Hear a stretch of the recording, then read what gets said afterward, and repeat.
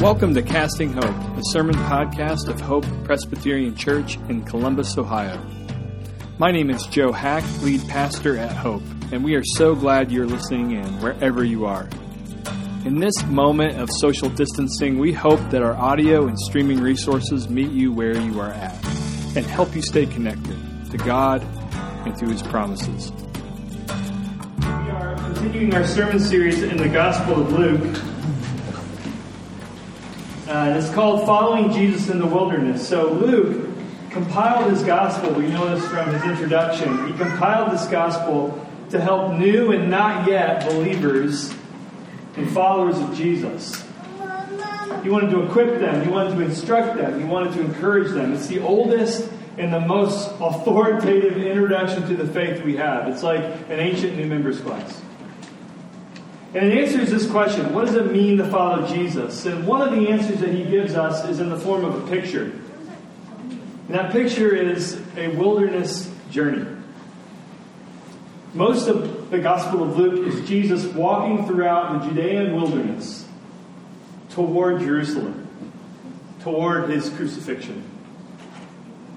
And so right away we learn something important about following Jesus from Luke. It's a journey down. It's a life of sacrifice and often suffering. But this raises the question: is there any joy in the wilderness? Or is it all just grim stuff? This morning we're reading the entirety of chapter 15.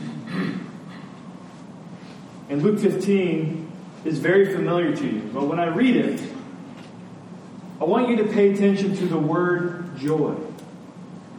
And I want you to pay attention to the theme of celebration. I'll read. You can follow along.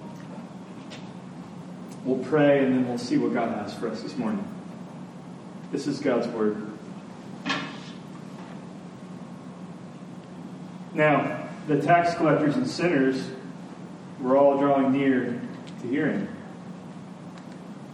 And the Pharisees and the scribes grumbled, saying, "This man receives sinners and eats with them." So Jesus told them this parable. "What man of you, having 100 sheep, if he has lost one of them, does not leave the 99 in the open country and go after the one that is lost until he finds it? And when he has found it, he lays it on his shoulders, rejoicing. And when he comes home, he calls together his friends and neighbors, saying to them, 'Rejoice with me, for I have found my sheep that was lost.' Just so, I tell you, there will be more joy in heaven over one sinner who repents than over 99, quote-unquote, righteous persons who need no repentance. Or what woman, having 10 silver coins, if she loses one coin, does not light a lamp and sweep the house and seek diligently until she finds it? And when she has found it, she calls together her friends and neighbors, saying, 'Rejoice with me, for I have found the coin that I had lost.' Just so, I tell you, there is joy before the angels of God over one sinner who repents." And he said, "There was a man who had 2 sons, and the younger of them said to his father, 'Father, give me the share of property that is coming to me.' And he divided his property between them. Not many days later, the younger son gathered all he had and took a journey into the far country, and there he squandered his property in reckless living. And when he had spent everything, a severe famine arose in that country, and he began to be in need. So he went, and he hired himself out to one of the citizens of that country, who sent him into his fields to feed pigs. And he was longing to be fed with the pods that the pigs ate, and no one gave him anything. But when he came to himself, he said, 'How many of my father's hired servants have more than enough bread, but I perish here with hunger? I will arise and go to my father, and I will say to him, Father, I have sinned against heaven and before you. I am no longer worthy to be called your son. Treat me as one of your hired servants.' And he arose and came to his father. But while he was still a long way off, his father saw him, felt compassion, ran and embraced him and kissed him. And the son said, 'Father, I have sinned against heaven and before you. I am no longer worthy to be called your son.' But the father said to his servants, 'Bring quickly the best robe and put it on him, and put a ring on his hand and shoes on his feet. And bring the fattened calf and kill it, and let's eat and let's celebrate. For this is My son was dead and is alive again. He was lost and is found." And they began to celebrate. Now, his older son was in the field, and as he came and drew near to the house, he heard music and dancing. He called one of the servants and asked what these things meant, and he said to him, "Your brother has come, and your father has killed the fattened calf because he has received him back safe and sound." But the older brother was angry and refused to go in. His father came out and entreated him, but he answered his father, "Look, these many years I've served you, and I've never disobeyed your command, and yet you never gave me a young goat that I might celebrate with my friends. But when this son of yours came, who has devoured your property with prostitutes, you killed the fattened calf for him." And he said to him, "Son, you are always with me, and all that is mine is yours. It was fitting to celebrate and be glad. For this your brother was dead and is alive. He was lost and is found." Lord, with the words of my mouth, with the meditation of all of our hearts be pleasing and acceptable to you, our rock and our Redeemer. Amen. BBC Radio has a fantastic long-running series called Desert Island Discs. So on it, they host famous people and they ask what album they would take with them to a desert island. And I love these shows. If you know me, you know I would love a show like that. Because I'm always asking the question, and even asking friends, like, what is your desert island album? Well, for me, it's an impossible question, even if it's a fun question. But one of my all-time favorite albums, at least in my top 20, it rotates and shifts. I gotta have 20. That's a healthy enough margin for me. It's called "Car Wheels on a Gravel Road" by Lucinda Williams. Buddy Miller on guitar, Emmylou Harris singing backup. It's an incredible album. And there's one track in particular that stands out. It's called "Joy." And it's not what it sounds like. It's actually a lament. Somebody apparently took Lucinda's joy. And so she cries out, "I don't want you anymore because you took my joy. I don't want you anymore. You took my joy. You took my joy. I want it back. You took my joy. I want it back." Over and over and over again. "You took my joy. I want it back. You took my joy. I want it back." It's a powerful track because it's a simple cry. And we've all been there. Or possibly we're there right now. It's as if joy is this object, a very nice and rare artifact sitting on the shelf of our heart. And it's as if somebody either intruded and knocked it off the shelf and it's broken, or they intruded and they stole it, or perhaps we lent our joy to somebody and they took it away and we want it back. When I was a college student, I played this song for some frustrated coworkers. And we were having a hard time with our manager. And it became an anthem on one particularly bad night. "You took our joy and we want it back." Maybe that's you this morning as you think about your job. Maybe it's a person in your life. Or maybe it's you. You're carrying regret. And it's like a rock in your shoe. And so your past self, has taken your joy.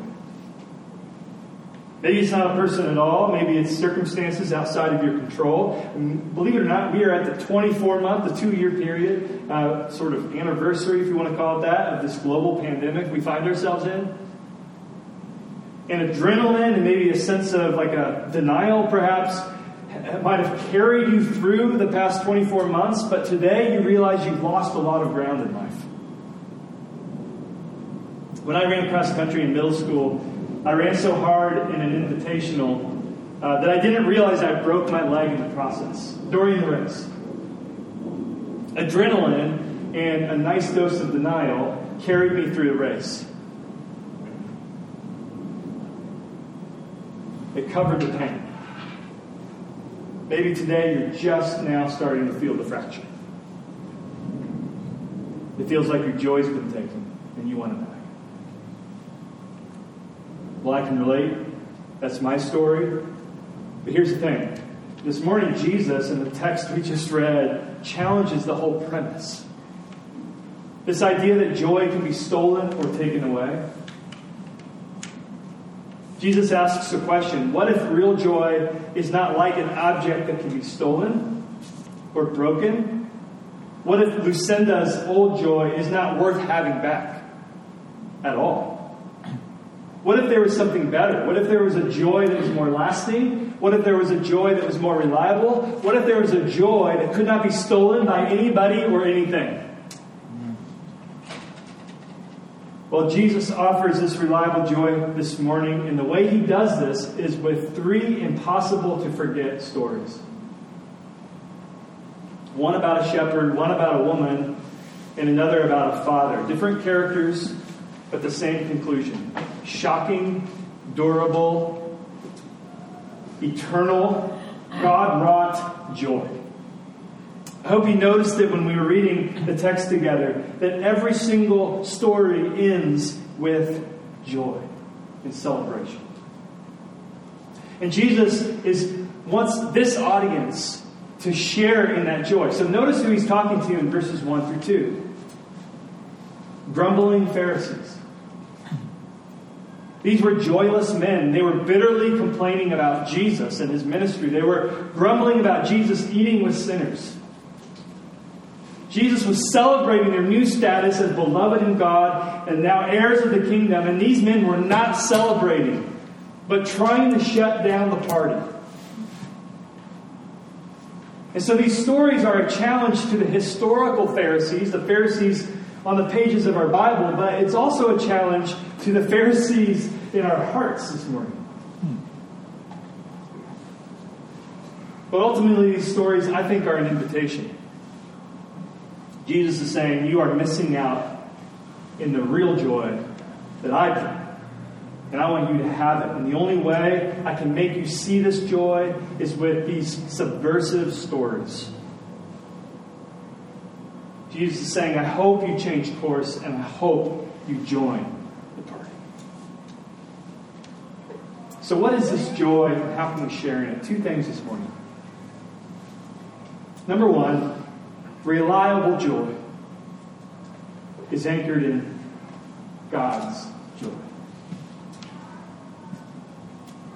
Jesus tells us reliable joy is anchored in God's joy. In fact, now hear this, reliable joy is God's joy. All 3 stories are invitations to share in God's joy.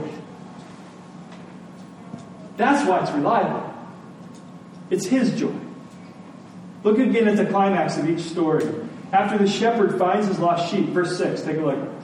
He comes home, he calls together his friends and his neighbors, saying to them, rejoice with me, for I have found my sheep that was lost. Verse 7, just so I tell you, there will be more where? Joy where? In heaven. There will be more joy in heaven over one sinner who repents than 99 so-called righteous persons who need no repentance. And then after the woman finds the coin she lost in verse 9, what's it say? She calls together her friends and neighbors saying, rejoice with me, for I have found the coin I have lost. Just so, Jesus says, there is joy before the angels, that's in heaven also, of God over one sinner who repents. And then after the father finds the lost son, he says in verse 23, take a look. And bring the fatted calf, kill it, let's eat and let's celebrate, for my son was dead, he's alive again, was lost and is found. And they began to celebrate. Verse 25, his older son was in the field, and as he came and drew near the house, he heard music and dancing. Okay? There is joy in the wilderness. There is music and dancing in the wilderness. It's God's joy. The party is in heaven, and Jesus is urging us to join in. New Testament scholar Tom Wright, he writes, if you discover what's going on in heaven, you'll discover how things were meant to be on earth. He goes on, that is, after all, the point of praying that God's kingdom will come on earth as it is in heaven. We've got some fragile plants in the hack house. They require the cultivation of an ideal environment, I'm learning. The right amount of sunlight, not too hot, not too cold, not too dry, not too humid. Otherwise, these plants die. Well, that's not joy, according to Jesus. The joy he gives does not require an ideal environment. The joy on offer this morning is his joy. It's set. The party in our soul is not a party that we are responsible for throwing. It's a party in heaven, God's space, that he is throwing, and we are invited. Every so often, our neighbors throw a huge party. They get all their college friends together. And I have to turn on our kids' noisemaker and put it right by our window. Because the party's going on, whether I like it going on or not. It just is. It's a fact. It's a fact on the ground. There is a party going on. And I can ignore it with the noisemaker. And that's one of Jesus' points this morning. His joy is just outside the window. You can't ignore it. It's there, and it's not going anywhere. And so the joy in the wilderness is his joy, and he wants us to join in. Which brings us to the second point. Reliable joy is anchored not just in God's joy. How do we experience it? How do we join in? It's because it's anchored in God's grace. We're going to talk about grace for a minute. Jesus says, join in, but how? How do we do this? We have to taste, Jesus said, God's grace, which Jesus offers in these three stories and displays in these three stories. We see three things about God's grace in these stories. Number one, his grace pursues. Notice each story that Jesus tells is a story of pursuit. Did you notice that when they were being read?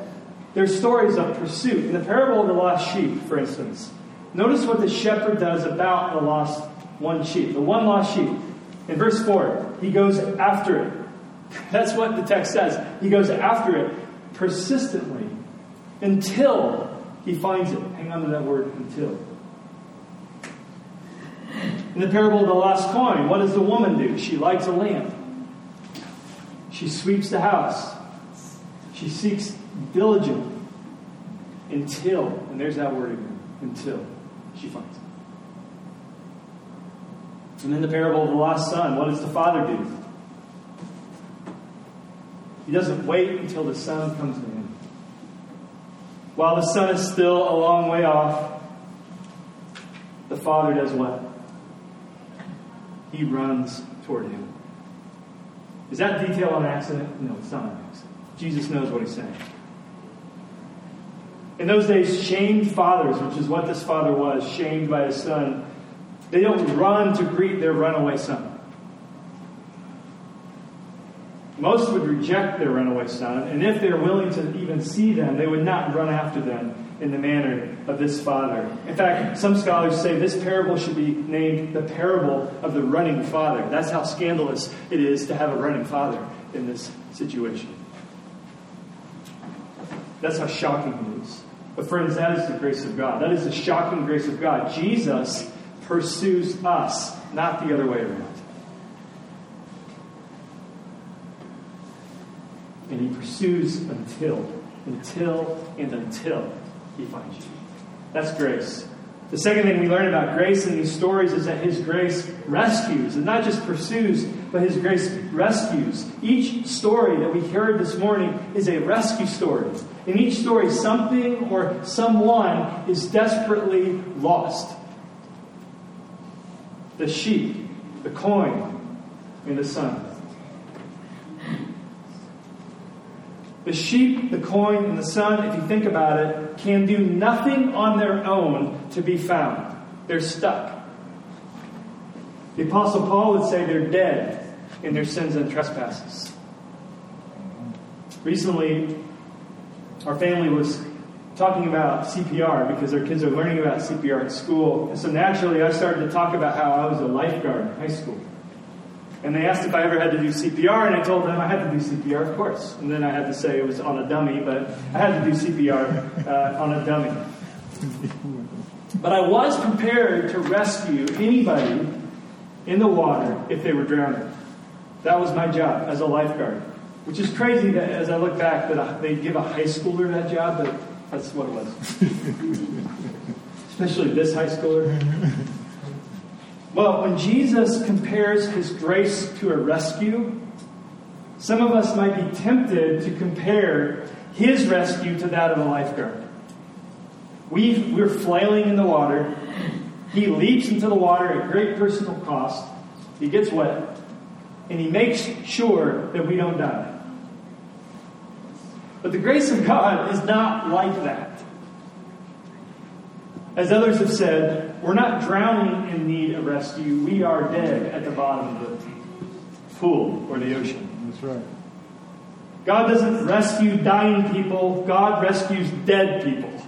Amen. What does it say in verse 32? Jesus says, he was dead and now is back to life. His grace rescues. It's a radical rescue. And finally, his grace delights. He's a pursuer. He's a rescuer. And we might be tempted to say, okay, I'm rescued by God, by grace, but now he just has to tolerate me. But instead, the image we get is that God delights in his rescued ones. And some of you, myself very much included, need this to land this morning. You need to know that the Lord Almighty, by grace, delights in you. That he rescued you. You were dead. You have a past, and you're like, oh, he can't like that about me. Or maybe you sort of feel like inadequate before the Lord because of our folks and what they said about us. All of that stuff does not stand before the grace of God, because God here, Jesus says, God delights in you. And that is scandalous, and it's hard to believe, but guess what? That is why the gospel rocks us to the core. It's shocking. God delights in you. What does the shepherd do? Verse 5. When he has found it, he lays the sheep on his shoulders, rejoicing. I want you to hear this and receive this. If you have been rescued by Jesus, then you are between the shoulder blades of the Lord Jesus. And you can feel his laughter. He's laughing because you are his. It's a delight. What does the woman do in verse 9? She calls her friends and neighbors and then throws a block party. The lost coin has been found. If you've been rescued by Jesus, if you've been found by Jesus, he is throwing a party for you. Have you ever had a party thrown for you? It's very awkward. I turned 40 recently, and my wife sort of did that, which is awesome. But I don't, it's like a lot of spotlight. Some of us are like, I don't want a party about me. I don't want a party about, it's not about me. Mm-hmm. And Jesus knows that. He's God of the universe. Jesus knows that, but he still delights in you. He throws a party for you. What does the father do? He runs. He falls on his neck. That's what the Greek would say literally. He falls on his neck, on his son's neck. He falls on his neck and kisses him. He lavishes him with a robe, with a ring, with sandals, with a feast. A robe, a ring, and sandals, and a feast. Those are all unnecessary. They're so lavish. They're so extravagant. But that's the grace of God. In our shame, he clothes us. In our rebellion, he gives us his authority with a ring. In our need, he gives us sandals. In our regret, he throws a party. God seeks you. He rescues you. He delights in you.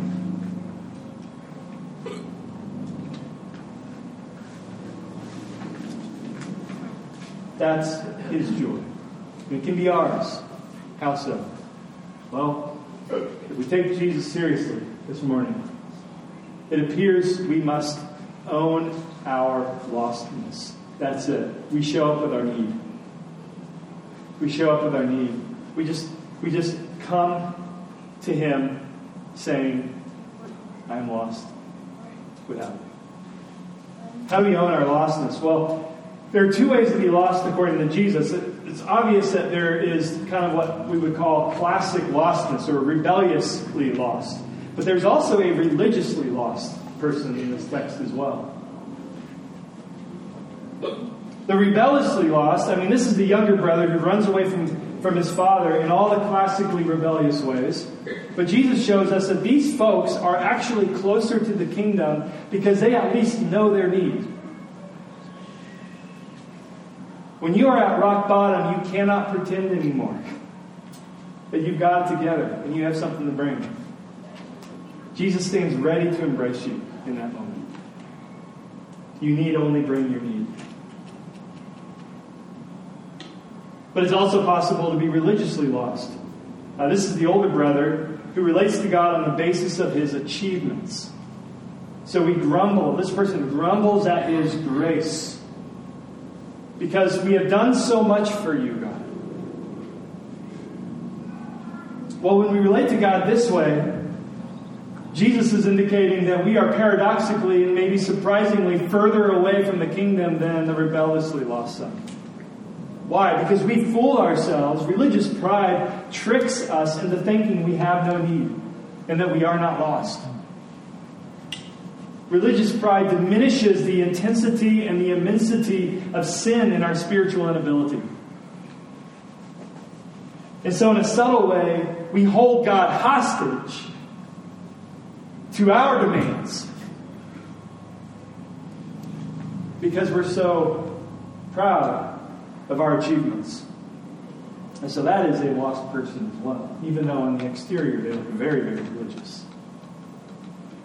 And so what does this mean for you? Well, it means that the grace of God is for both of you. I don't know who you are in this story this morning. Rebelliously lost or religiously lost or a little bit of both. If you're bottoming out right this very moment, Jesus is more reliably present for you right there at rock bottom. On the other hand, if you are mad at God, you're more grumble than gratitude before God, then it's possible you're relating to God on your own terms, like the older brother. It's possible you're like the older brother and you're resisting the party because they're serving 100 proof grace inside.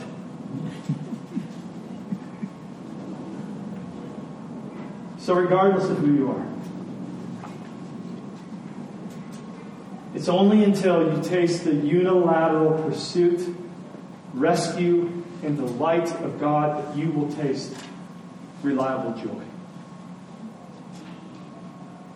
Reliable joy is anchored in the joy of God, the grace of God. Reliable joy is knowing, yes, you sit on the shoulder blades of Jesus, of a rejoicing Jesus. Reliable joy is tasting His grace, believing His grace, resting in His grace. Jack Miller used to teach what he called the 2 cheer-ups of the gospel. When we're close to despair, he says, cheer up. It's actually worse than you realize. But number 2, cheer up. You're more loved than you realize. In fact, he says you're more loved than you even dared hope. And that summarizes the shocking joy of God on display this morning. You can enter into the joy of God. You can answer the prayer, may what is going on in heaven be true on earth, because you are more lost than you realize, but in Jesus you are more found than you ever dared hope. And so, Lord, would we enter that way? Would that be our reliable joy in this season? We were lost. Now we are found. Thank you, Jesus. It's in your name we pray. Amen. Thanks for tuning in. For more information about our church and for more resources like this, visit our website at hopechurchcolumbus.org.